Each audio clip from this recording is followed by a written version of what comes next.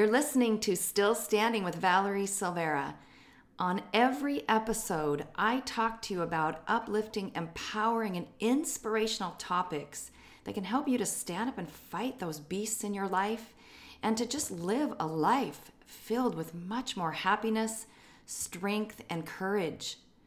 Be sure to subscribe on iTunes or on SoundCloud so you don't miss any upcoming episodes. You can also find this directly on my website at valeriesilvera.com. You are not alone. I am standing with you. Hello, friends. Today, it's all about using the F word. Okay, I'm not going to get myself in trouble by talking about that other F word.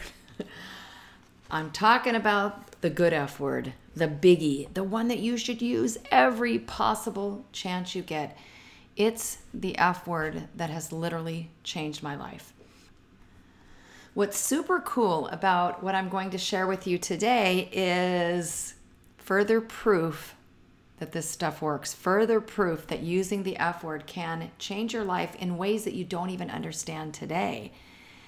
Because when I wrote what I'm going to share with you today in Still Standing After All the Tears, I didn't realize just how much I was going to have to use the F word, and in a way that I never could have imagined. Well, I guess I could sort of imagined it because I had gone through something similar, not the same, but similar. And I will get to that in a minute, but stick with me because I think this can really help you in so many areas of your life, because if you really start thinking about it and examining your frustrations and how you're feeling about other people, you might come to realize that you are holding on to a lot of unforgiveness. You really need to start throwing that F word around. So let me share this with you, and then I'm going to tell you afterward just how significant this work was, and I had no idea how much I was going to need it. Let's start out with the fact that the F word will set you free. Start using that F word. If you've been living with or battling a beast, you need the F word for sure. Everybody needs to be using the F word, whether or not you're living with some big old beast or not. It's just for everyday life, because the F word will set you free. I love what Max Lucado said about it. Forgiveness is unlocking the door to set someone free and realizing you were the prisoner, and that's the whole deal. You really are the prisoner when you don't forgive somebody. And by the way, I know we get a little confused about this because we think that if we forgive them, we're somehow saying what they did was okay. That's not what it is. Stick with me here. Forgiving may be one of the biggest obstacles you come up against. And once you learn to do it often, it will be one of the most powerful things you ever do. Forgiving another person for an offense can seem as if we are excusing the behavior, so we choose not to forgive. Instead, we become angry, resentful, and bitter. Holding on to anger and resentment rarely results in hurting or changing another person. We only hurt ourselves. So start using the F word all the time. Listen, when the guy shot my daughter, and I'm talking about my daughter being shot in 2004, a shooting that she did live through. In my book, Still Standing After All the Tears, I decided to refer to this guy as the guy. I just didn't feel like using his name. So when the guy shot my daughter, I wanted him to suffer. I wanted him to suffer. I was a mama bear and my cub had nearly been killed. I was hurt and scared.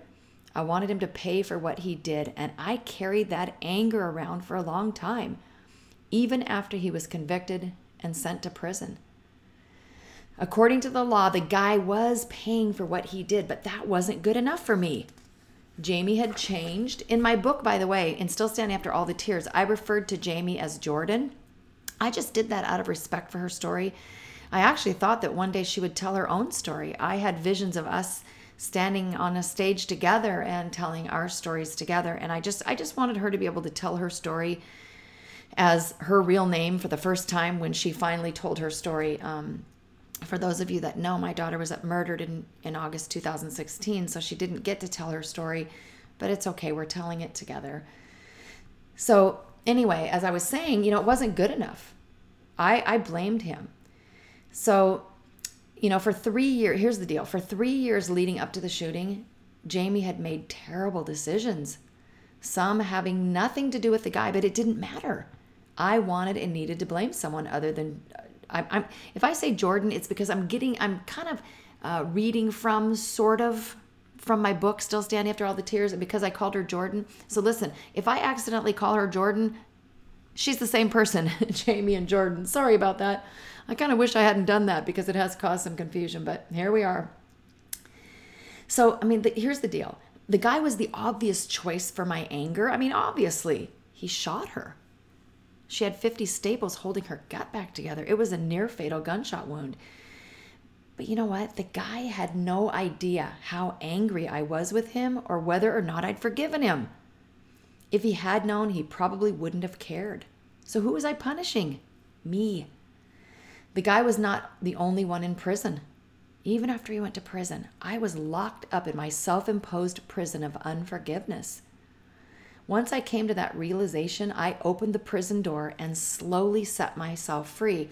And I say slowly because it might take you some time. You've been holding on to this unforgiveness for a while. And it's going to seem counterintuitive because we equate justice and forgiveness as if they're one and the same.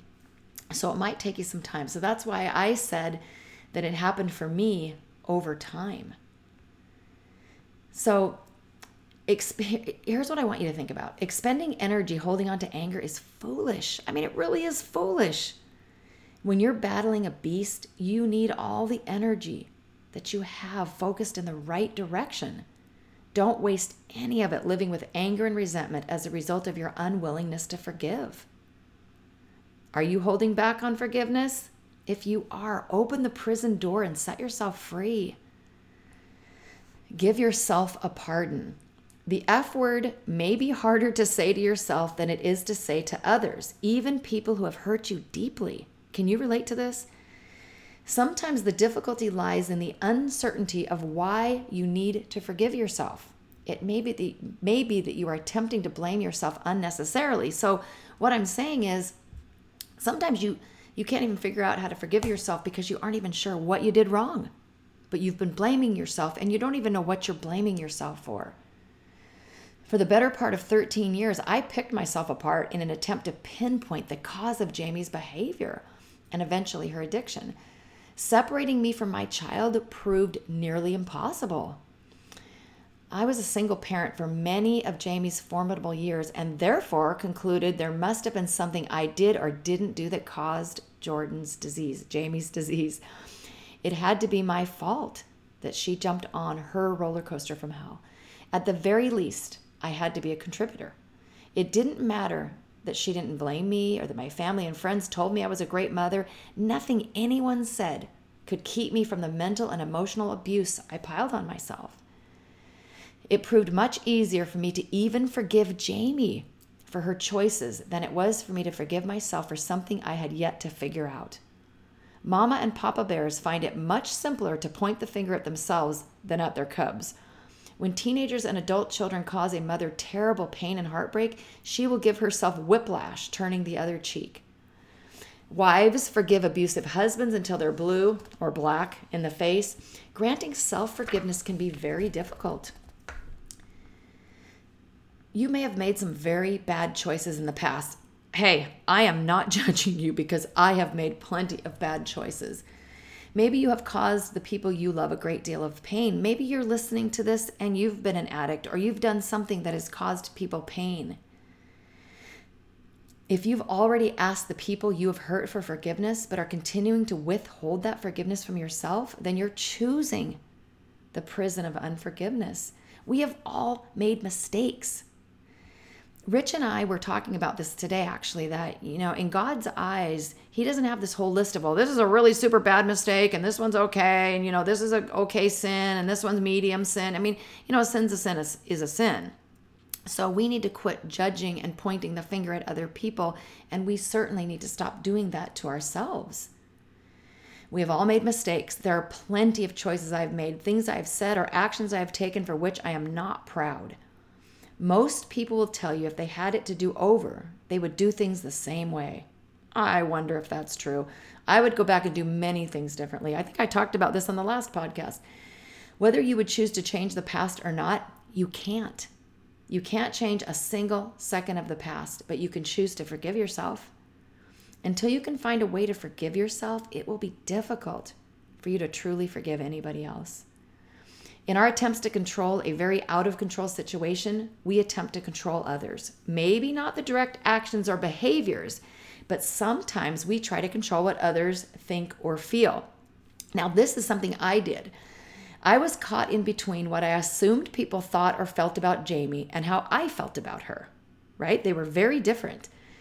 Since I was enabling her and trying to control her behavior, I remained convinced that she was going to turn the corner at any moment and my family would be whole again. Therefore, I wanted to be sure when she did, she would be welcomed back with open arms by everyone. See, I was deciding for everybody else. This is really about control. And what I'm sharing with you right now is from action number 7, which is stop being a control freak, from my book, Still Standing After All the Tears. So, it's not easy to separate ourselves from our families and especially our children. Maybe you've experienced this in some way where something that somebody in your family did caused you to feel as if you did it. Do you know what I'm talking about? We believe they are a reflection of their upbringing. This is especially with children, of their upbringing and therefore of us. Or even something maybe your spouse did. You feel like, well, you married them, so you're responsible. Even interestingly enough, this is not in the book. I'm going off topic here a little bit. But even parents, if parents do something, somehow the child feels responsible for what the parent did or that it's a reflection on them. So once again, talking about how I was feeling as far as our children, we believe they are a reflection of their upbringing and therefore of us. If the apple doesn't fall far from the tree, how in the world could Jamie be in another orchard? Because I felt as if she was nothing like me. The things she was doing was nothing like me.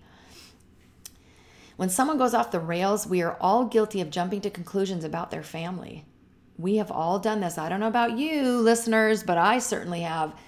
Everyone is curious about the parents of a school shooter or a serial killer.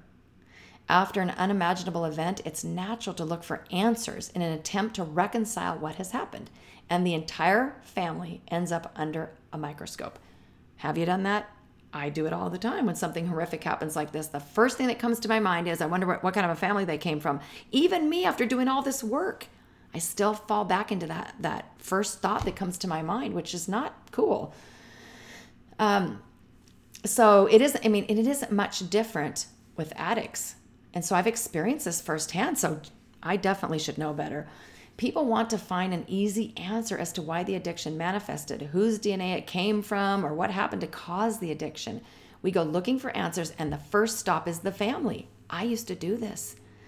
In certain cases, family actions could have a great deal to do with how a child turns out, or whether or not they wind up addicted to drugs or alcohol. Many addicts or people who have made very bad choices come from good homes. Boy, have I learned this one. Unfortunately, people continue to jump to conclusions without understanding the complicated disease of addiction or other factors. I had jumped to those same conclusions many times before I had an addicted child. It hurts when a family member acts in ways that are opposed to your values or expectations. You have a connection to your loved ones, so when they do something dishonest or worse, there is a part of you that feels a certain sense of responsibility. Every fiber of your being becomes defensive, even if you're sickened by their actions. It feels like a direct hit when a negative comment or feeling has been launched at your child, or really at anybody that you love. The actions of your family members, even your children, are not your actions. People may judge you because of the actions of your child, husband, brother, mother, aunt, or another family member. There's nothing you can do about it, so let them play judge and jury.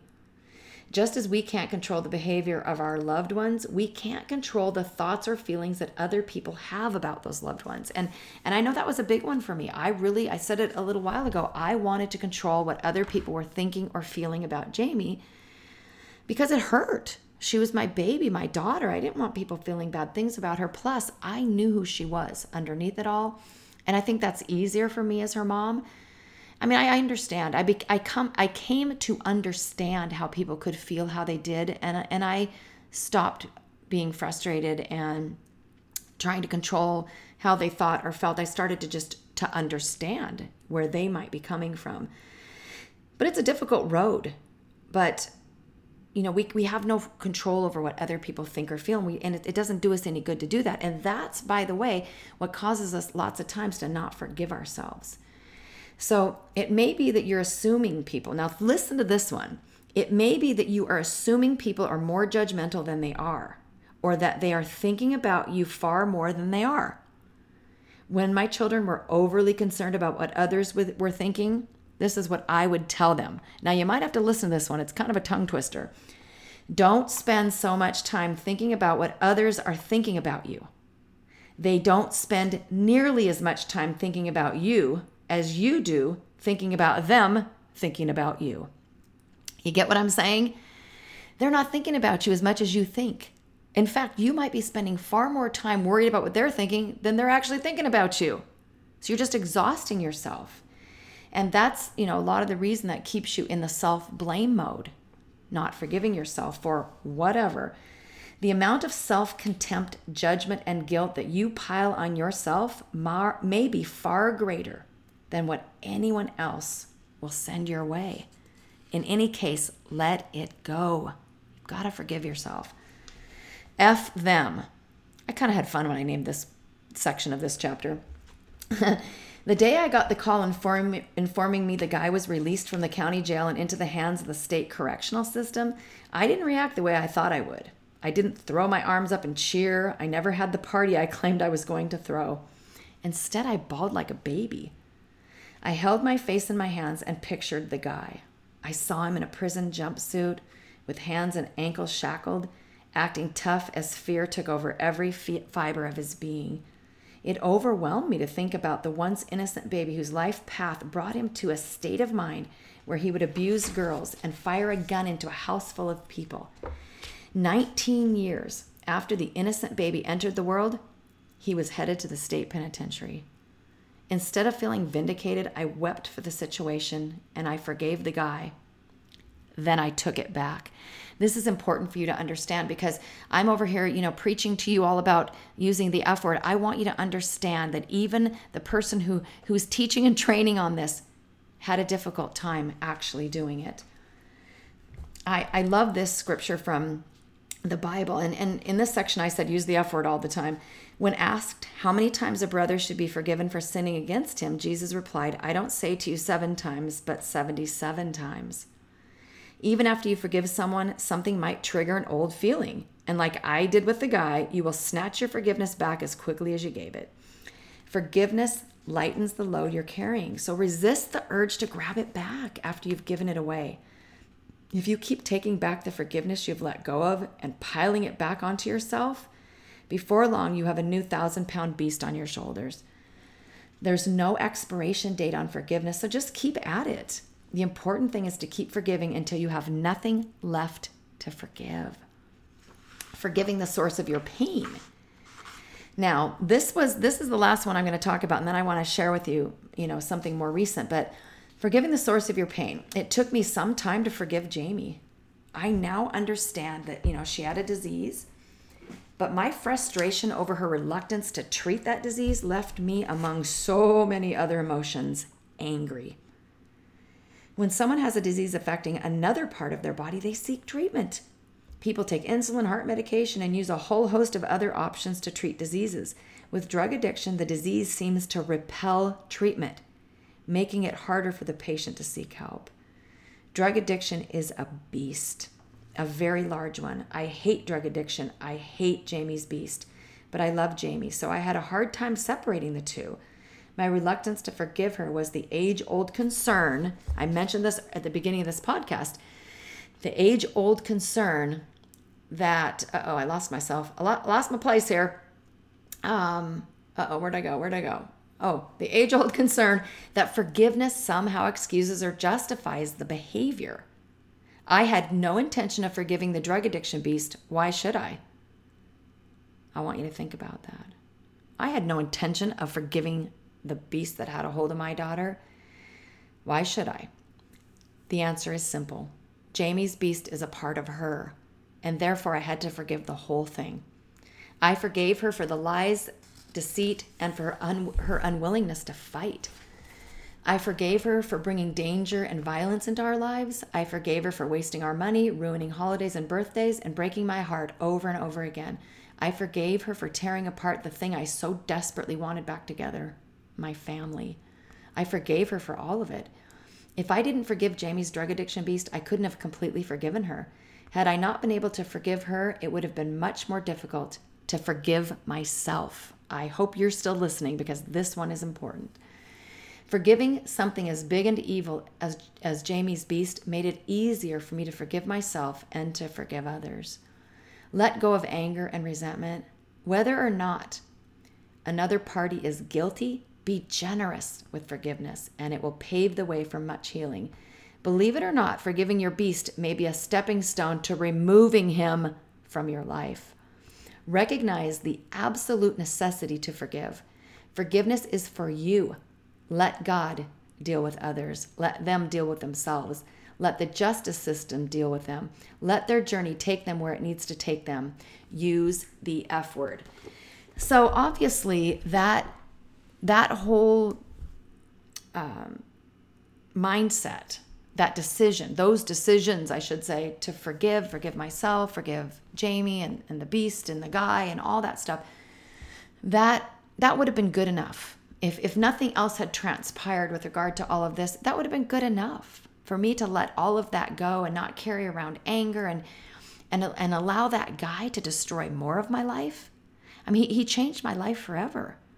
And I didn't want him to be able to change any more of my life in a negative way. So I made that decision. And it was work and it took time. I'm actually very grateful. I mean, I know it sounds bizarre for me to say I'm grateful. I'm not grateful my daughter was shot. I mean, I still have a hard time sometimes believing that I'm saying this, that my daughter's been shot and then she was shot again. And the second time, of course, it was fatal. But had I not learned that lesson that began back in 2004, and it took a little while, I mean, I did forgive him as you heard me say, but then I snatched it back. I did that a few times before I finally fully let it go and absolutely forgave him. And it's so bizarre, you guys. I mean, to really be here where I could forgive somebody for something that big, it's kind of shocking. I mean, there are times when I still wonder, is this really me? I mean, I'm a redhead, I'm Irish, I'm feisty. I mean, I wanted to kick his ass, to be perfectly honest with you. But the fact that I'm here, it's a downright miracle. I mean, it's a testimony. It's a testimony to the fact that miracles still happen and that, God never gave up on me. It's also a testimony to the work that I did to get here. I kept asking for peace and all this stuff, but, I felt like God was saying, well, what are you going to do to get it? I'm here to grant it, but you've got to do some stuff too, girl. And so anyway, again, this is why I really encourage you, whatever you're holding on to, forgive now. Forgive often. Learn how to do it all the time. You learn how to use that F word, because God forbid if something really super big happens. And by the way, I never could have imagined something super big would happen bigger than the super big thing that happened when she was shot in 2004 and nearly died. But, it did. On August 28th, 2016, some other guy, the other guy called him, when I wrote Misery, You Don't Get My Company, I called him the other guy. He killed her. And I still want forgiveness. And this is what I kind of wanted to get to. And you've heard me talk about this before if you follow this podcast or any of my other work, that it took me a while. But here's what I want you to really understand. There's a big difference between justice and forgiveness. And of course, unfortunately, I've had to learn that twice. The justice system needs to deal with him. And, it's an unsolved murder right now, and it's over 2 years, and maybe it will be unsolved forever. And this is just another lesson that I'm having to learn, and my husband and my son and, our family, we're going to have to get through this the best way we know. And the best way I know is to forgive him, to pray for justice, and hope that it happens, because I do believe that even in the spiritual world, we're supposed to follow the law, and he broke the law. He took somebody's life. I do believe that he should pay for that, but I don't have any control over it. I mean, there's all sorts of factors involved in this case, and it may never come to trial. That happens. It happens more often than I had ever had any idea. So I'm not going to carry that around, though. You see what I'm saying? I am not going to go back into that prison of unforgiveness, because I already used the key. I already unlocked the door and set myself free, and I don't want to go back there. I don't want to put those handcuffs on my wrists. I don't want to put the shackles on my feet. I don't want to be a prisoner anymore. The other thing is that after Jamie's murder, she and I hadn't seen each other for a year and a half. And it wasn't that we were unhappy with each other or anything like that. We loved each other very much. And any communication we did have was very loving. But I hadn't even had anything from her, text, email, or anything for a year, because I was just letting her go in love and letting her do her thing. And I was also trying to stay safe. Anyway, there's a lot of I'm not wanting to get into all of that. But anyway, because of that, as you can imagine, I started to blame myself. I started to jump right in there once again and blame myself and find reasons to not forgive myself. And it's because I'd done this work and I've learned this, and I'm such a believer in the 9 actions and all of the things that I teach, I let it go fairly quickly. And so, as I said, I still want justice, but I will not. I've learned to separate the two, and that's what I suggest that you do. Figure out how to separate the difference between justice and forgiveness. Somebody you love can do something really, really horrible, and they may need to pay for it. They may need to go to jail. They may need to, whatever. You may need to not even have somebody in your life anymore that has wronged you. But you can let them go with love and forgiveness. Truly, I just wish, if you're not where I am, I wish I could somehow help you to feel what it's like to be this kind of a person, because I never could have imagined I would be that kind of a person. I didn't think that feisty people like me who, I'm a very law-abiding citizen and believe in justice and righteousness and doing the right thing and integrity and all this kind of stuff. I never thought that I would be the kind of person that could forgive as easily as I do. And I think I mentioned in Misery You Don't Get My Company that I even have these feelings sometimes. They're going away more and more, but every now and then I have the feeling as if it's all going to just go away. I'm not going to have this peace anymore. I'm going to just stop forgiving. But yet day after day, it keeps going by, and here I am. And you can be there too. It's going to take practice. It's just going to take some time. So give yourself a break, but work at it. Do yourself a favor. Take out the key, put it in that lock, unlock the door, and set yourself free. And I am here to tell you, the F word is the way to set yourself free. Hope this helps. Until next time, know that I'm always standing with you. I'm cheering you on. You are so worth living a life of peace and joy and happiness, and not carrying around the burden of unforgiveness. I love you. Have an awesome day.